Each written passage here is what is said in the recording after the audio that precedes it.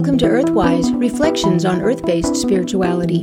I'm Anu Dudley with a piece about the owl baby.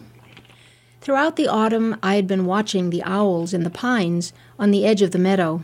Their great size and characteristic ear tufts told me they were great horned owls, one of the most widely distributed birds in North America.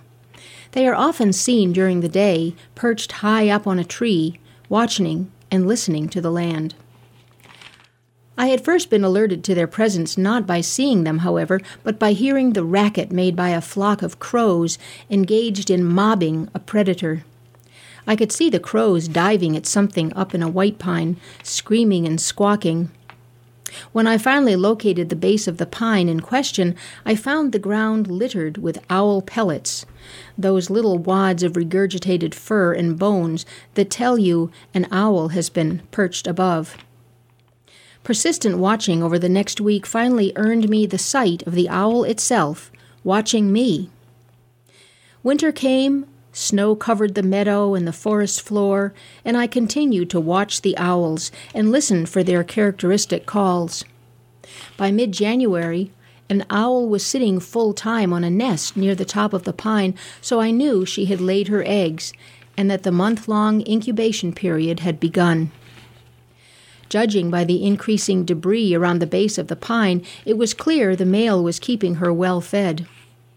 Nearby, I even discovered wing prints in the snow that looked like spread-out fingers scraping the surface of the snow on either side of an indentation in the snow's crust, showing where the owl had captured an animal with its talons, its wingtips brushing the surface of the snow as it lifted off into the air. The owl babies would hatch by mid-February, and by mid-April they would themselves be flying through the woods and over the meadow. I wished I would be able to see one of them. The owl is one of the earliest animals ever depicted in religious iconography. In Egypt, the owl was the hieroglyph that meant death.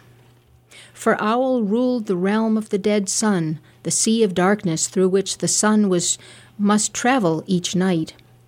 Thus, the owl also symbolized the wisdom and oracular powers gained from the netherworld. To the Celts, the owl was sacred and magical, called the night hag, or the wise woman of the night.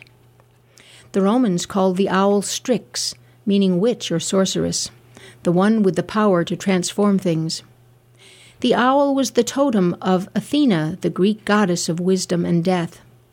The Sumerian goddess Lilith, Adam's first wife, was also called the owl. The owl was not just a death goddess.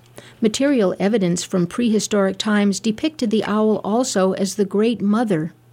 Thousands of owl goddess figurines have been found that feature the owl's distinctive head with its round, staring eyes on top of a woman's body, with prominent breasts and vulvar triangle.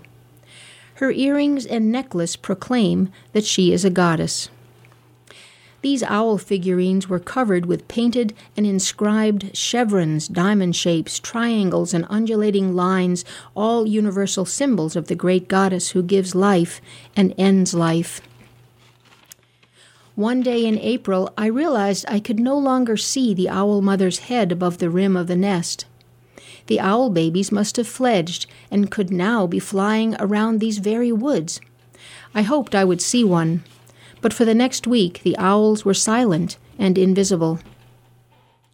Then one morning as I was walking along the path, something made me turn my head, and there, perched on a maple sapling, about 12 feet away, sat an owl baby.